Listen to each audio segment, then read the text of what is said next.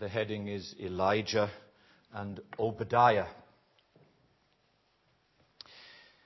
We don't have a dog. If we did, I would call it Obadiah.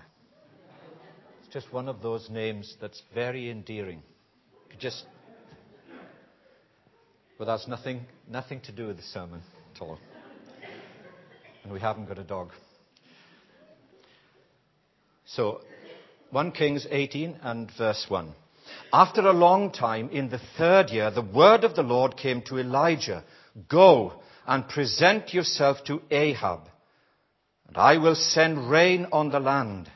So Elijah went to present himself to Ahab. Now the famine was severe in Samaria. And Ahab had summoned Obadiah, who was in charge of his palace. Brackets. Obadiah was a devout believer in the Lord. While Jezebel was killing off the Lord's prophets, Obadiah had taken 100 prophets and hidden them in 2 caves, 50 in each, and had supplied them with food and water. And we take up our reading in verse 17. For the sake of time, there's a long account here. Obadiah was instrumental in bringing together Elijah and Ahab. And so here is their encounter, verse 17. When he saw Elijah, he said to him, "Is that you, you troubler of Israel?" "I have not made trouble for Israel," Elijah replied, "but you and your father's family have. You have abandoned the Lord's commands and have followed the Baals. Now summon the people from all over Israel to meet me on Mount Carmel, and bring the 450 prophets of Baal and the 400 prophets of Asherah who eat at Jezebel's table." So Ahab sent word throughout all Israel and assembled the prophets on Mount Carmel. Elijah went before the people and said, the people of God, "How long will you waver between 2 opinions? If the Lord is God, follow him. If Baal is God, follow him." But the people said nothing. Then Elijah said to them, "I am the only one of the Lord's prophets left, but Baal has 450 prophets. Get 2 bulls for us. Let them choose one for themselves, and let them cut it into pieces and put it on the wood, but not set fire to it. I will prepare the other bull and put it on the wood, but not set fire to it. Then you call on the name of your God, and I will call on the name of the Lord, the God who answers by fire. He is God." Then all the people said, "What you say is good." Elijah said to the prophets of Baal, "Choose one of the bulls and prepare it first, since there are so many of you. Call on the name of your God, but do not light the fire." So they took the bull given them and prepared it. Then they called on the name of Baal from morning till noon. "O Baal, answer us," they shouted. But there was no response. No one answered. And they danced around the altar that they had made. At noon, Elijah began to taunt them. "Shout louder," he said. "Surely he is a god. Perhaps he is deep in thought, or busy, or traveling. Maybe he's sleeping and must be awakened." So they shouted louder and slashed themselves with swords and spears, as was their custom, until the blood flowed. Midday passed, and they continued their frantic prophesying until the time for the evening sacrifice. But there was no response. No one answered. No one paid attention. Then Elijah said to all the people, "Come here to me." They came to him. And he repaired the altar of the Lord, which was in ruins. Elijah took 12 stones, one for each of the tribes descended from Jacob, to whom the word of the Lord had come, saying, "Your name shall be Israel." With the stones he built an altar in the name of the Lord. And he dug a trench round it large enough to hold 2 seers, 15 liters. He arranged the wood, cut the bull into pieces and laid it on the wood. Then he said to them, "Fill 4 large jars with water and pour it on the offering and the wood." "Do it again," he said to them. "Do it a 3rd time," he ordered. And they did it a 3rd time. The water ran down around the altar and even filled the trench. At the time of sacrifice, the prophet Elijah stepped forward and prayed. "O Lord, God of Abraham, Isaac, and Israel, let it be known today that you are God in Israel, and that I am your servant, and have done all these things at your command. Answer me, O Lord, answer me, so these people will know that you, O Lord, are God, and that you are turning their hearts back again." Then the fire of the Lord fell and burnt up the sacrifice, the wood, the stones, and the soil, and also licked up the water in the trench. When all the people saw this, they fell prostrate and cried, "The Lord, He is God. The Lord, He is God." Well, that's our reading, and I want to make some brief comments on this as we think about coming round the Lord's table. This is part of our series as we're looking in the life of Elijah. And we're looking at the heading, "The God Who Answers by Fire."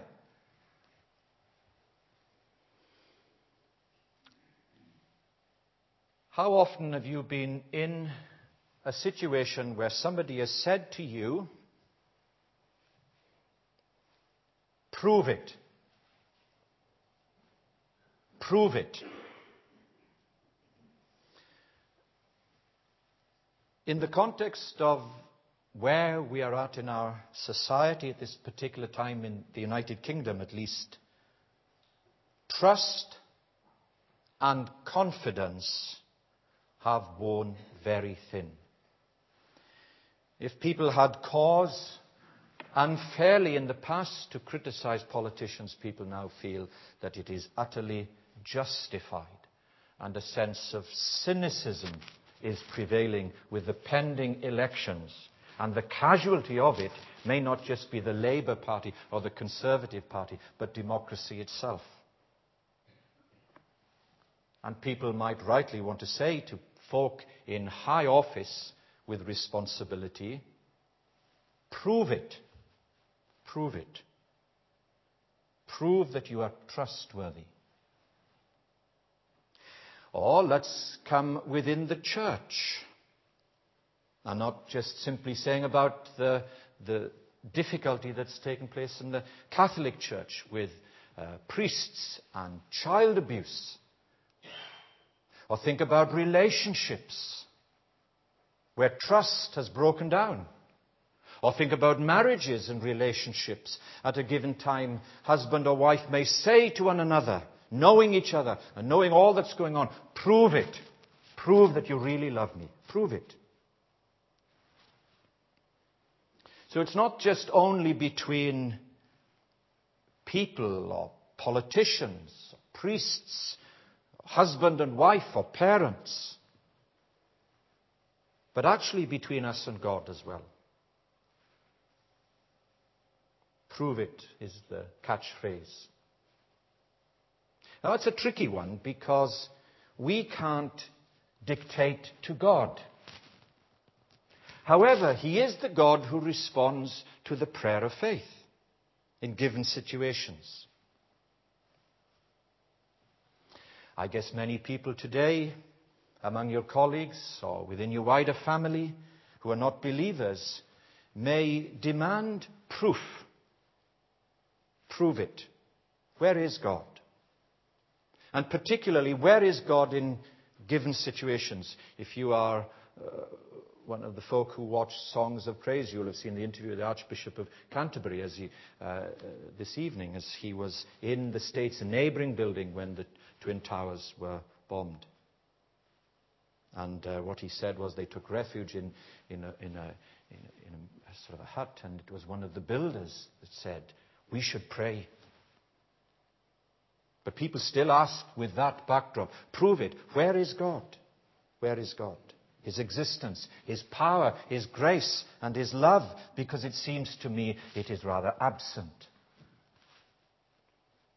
Or,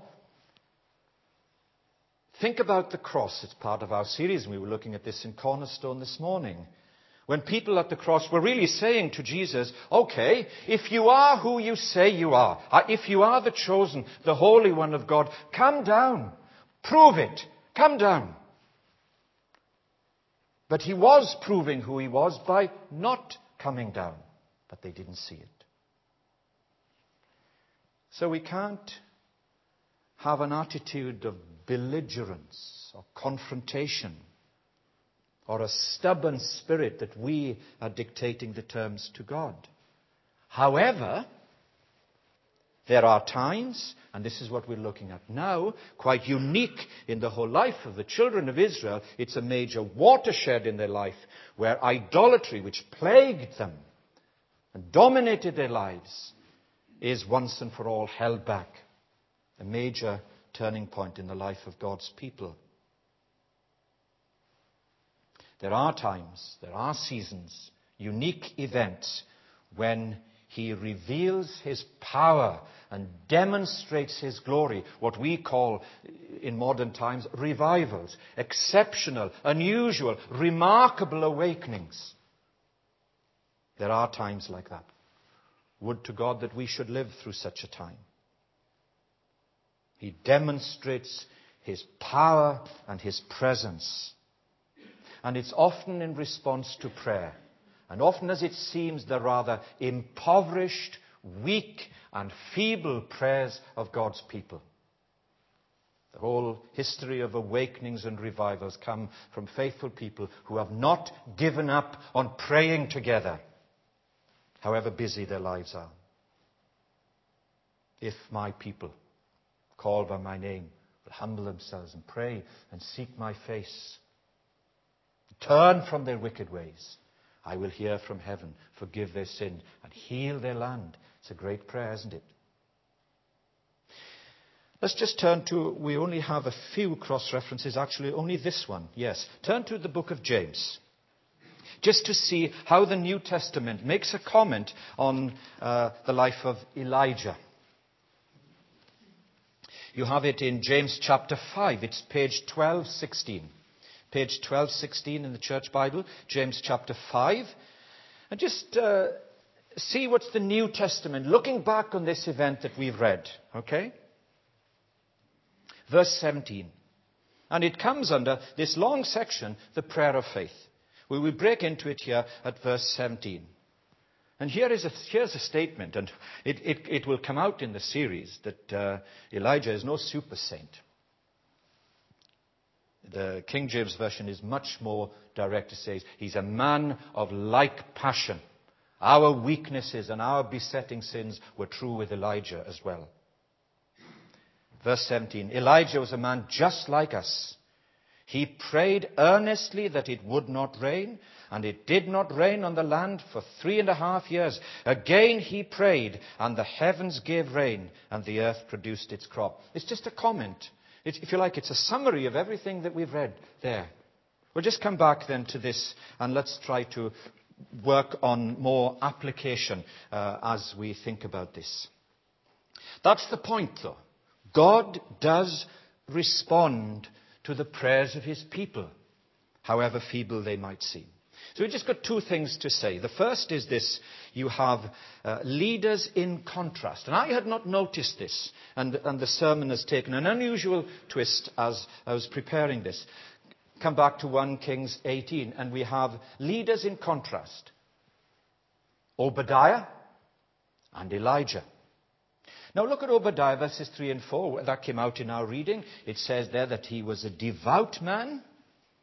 He was what you might call a sort of a secret disciple. He had to be. The context in which he found himself. I was trying to illustrate, what was this really like?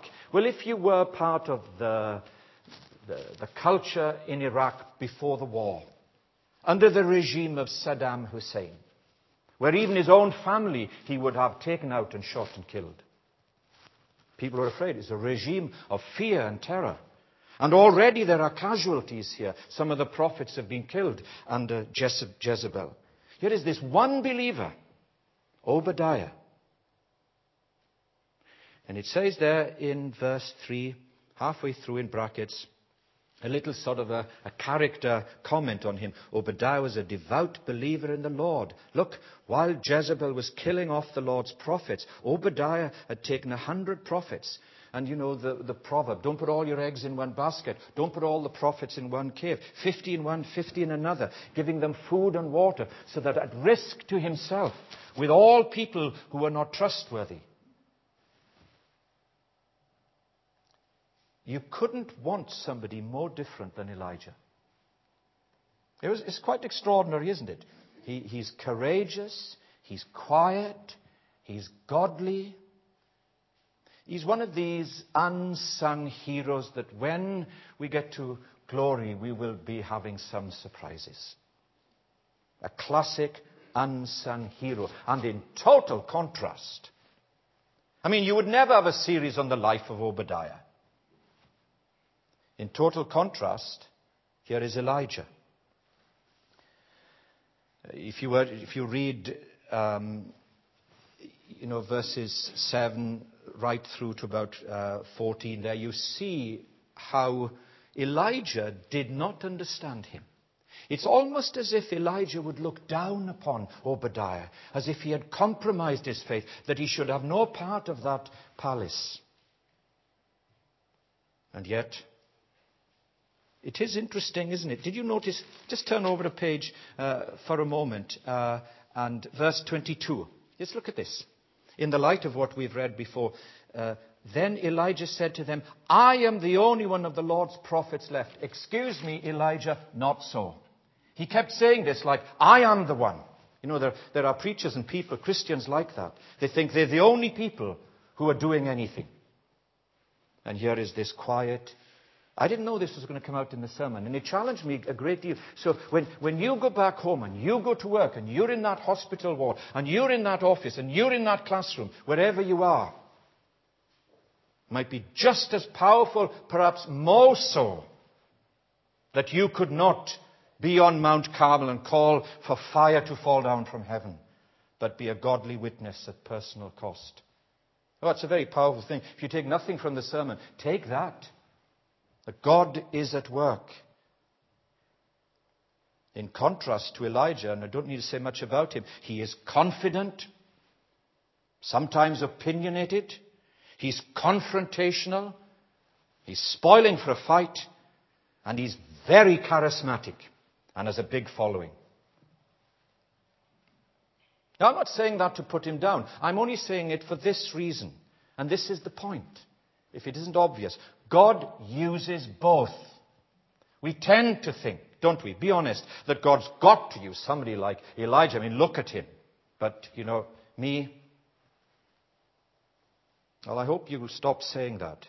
That's the point. God uses both.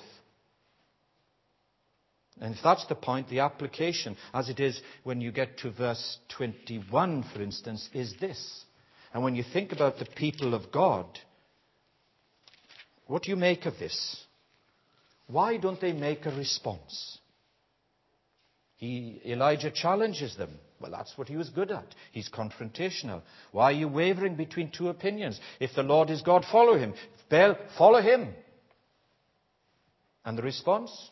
Nothing. It's the classic nondescript. And the application is surely this, that God cannot use anyone who sits on the fence. I was in Cornerstone this morning. I met a very fine young lady who's just finished university, and she's working for a trust, going into schools. And I said, well, what is the trust? She said, off the fence. Well, I said, I've never heard of that trust before. And she said, well, that's what it's called. And I said, where does it come from? And she said, I don't know. Well, I said, maybe it's from Gamaliel. She said, who's he? Well, I said, he's in the New Testament. Read Acts chapter 5. Gamaliel sat on the fence while the apostles are in this cauldron of persecution. He, in his wisdom, detached from the emotion, says, look, don't give these early apostles a hard time. If this is of God, no one can stop it. But if not, it'll come to nothing. So, sit on the fence. People like Gamaliel who know all the answers are not much help. Nor the people of God here, even though they're a covenant people. Do you see the point? Whatever your temperament, God can use you. But whatever your gifts, if you're on the fence, He can't. And if it isn't obvious in terms of application and the challenge, the next verse is this. Sometimes leaders lack credibility, as Elijah did. He got his gifts and his calling out of perspective. He is not the only one. And he keeps saying it. And in the end, as we shall see, God has to challenge him about it. But God still used him. And if we think that somehow we have to reach a certain stage of spiritual perfection before God can use us, we might live out our lives and die and not be used. Well, those are the leaders in contrast. And now the leaders in conflict. This is the second, and move a bit quicker here. The prophets of Baal under King Ahab. Ahab, of course, who was a weak king, manipulated by his wife who was ruthless, Jezebel. And the scene is set. And Elijah continues to pressurize the priests using great irony and sarcasm. Pity we couldn't spend more time on this. He almost says, where is your God? Is he indisposed? Has he gone to the bathroom?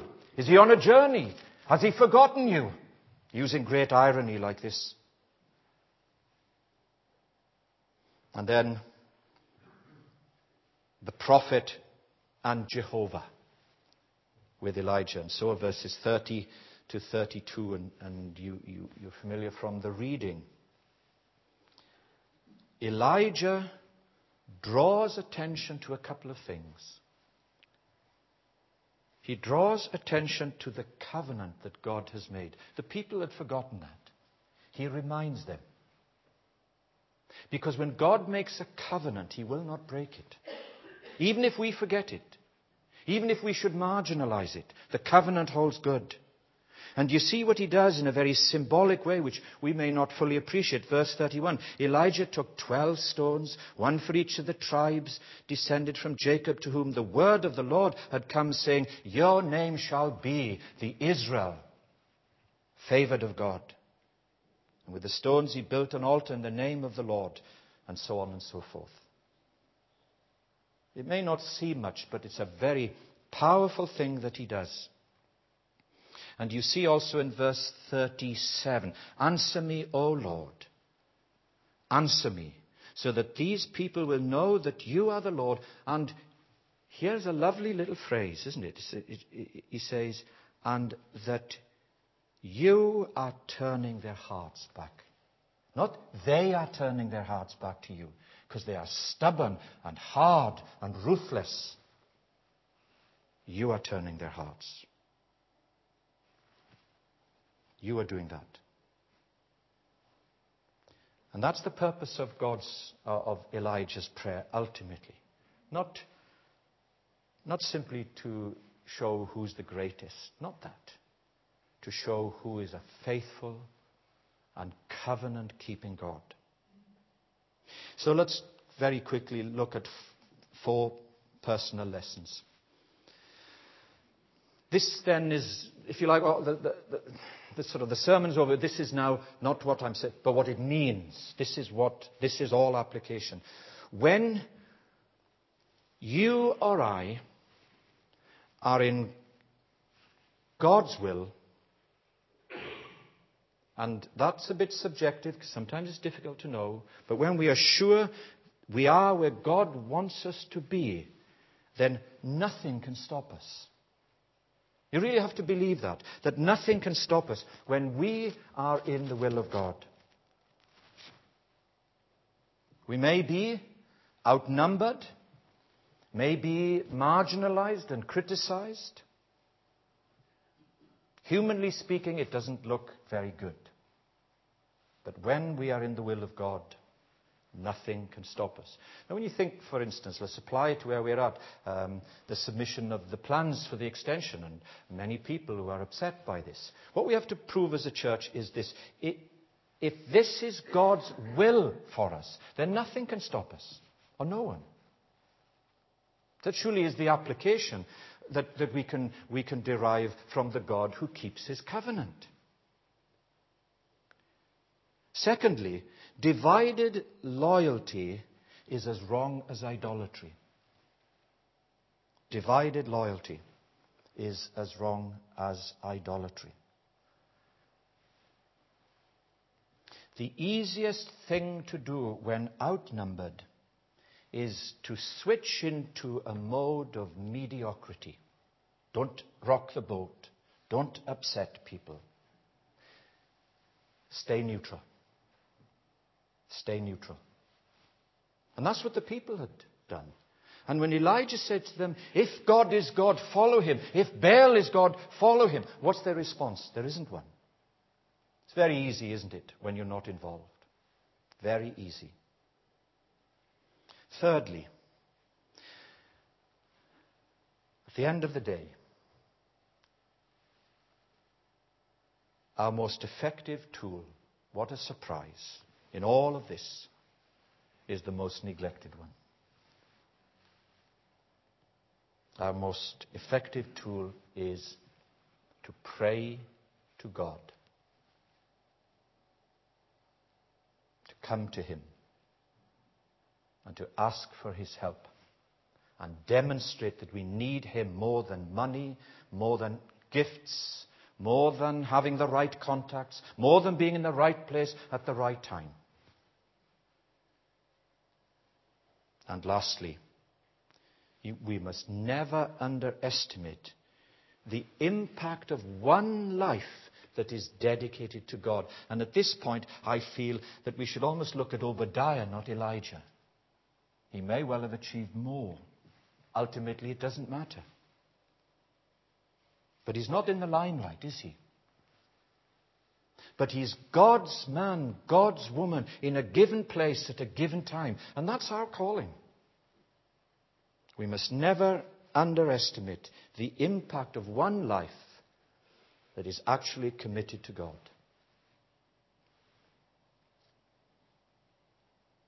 God answers by fire. It may be the refining fire to cleanse and purge and renew us.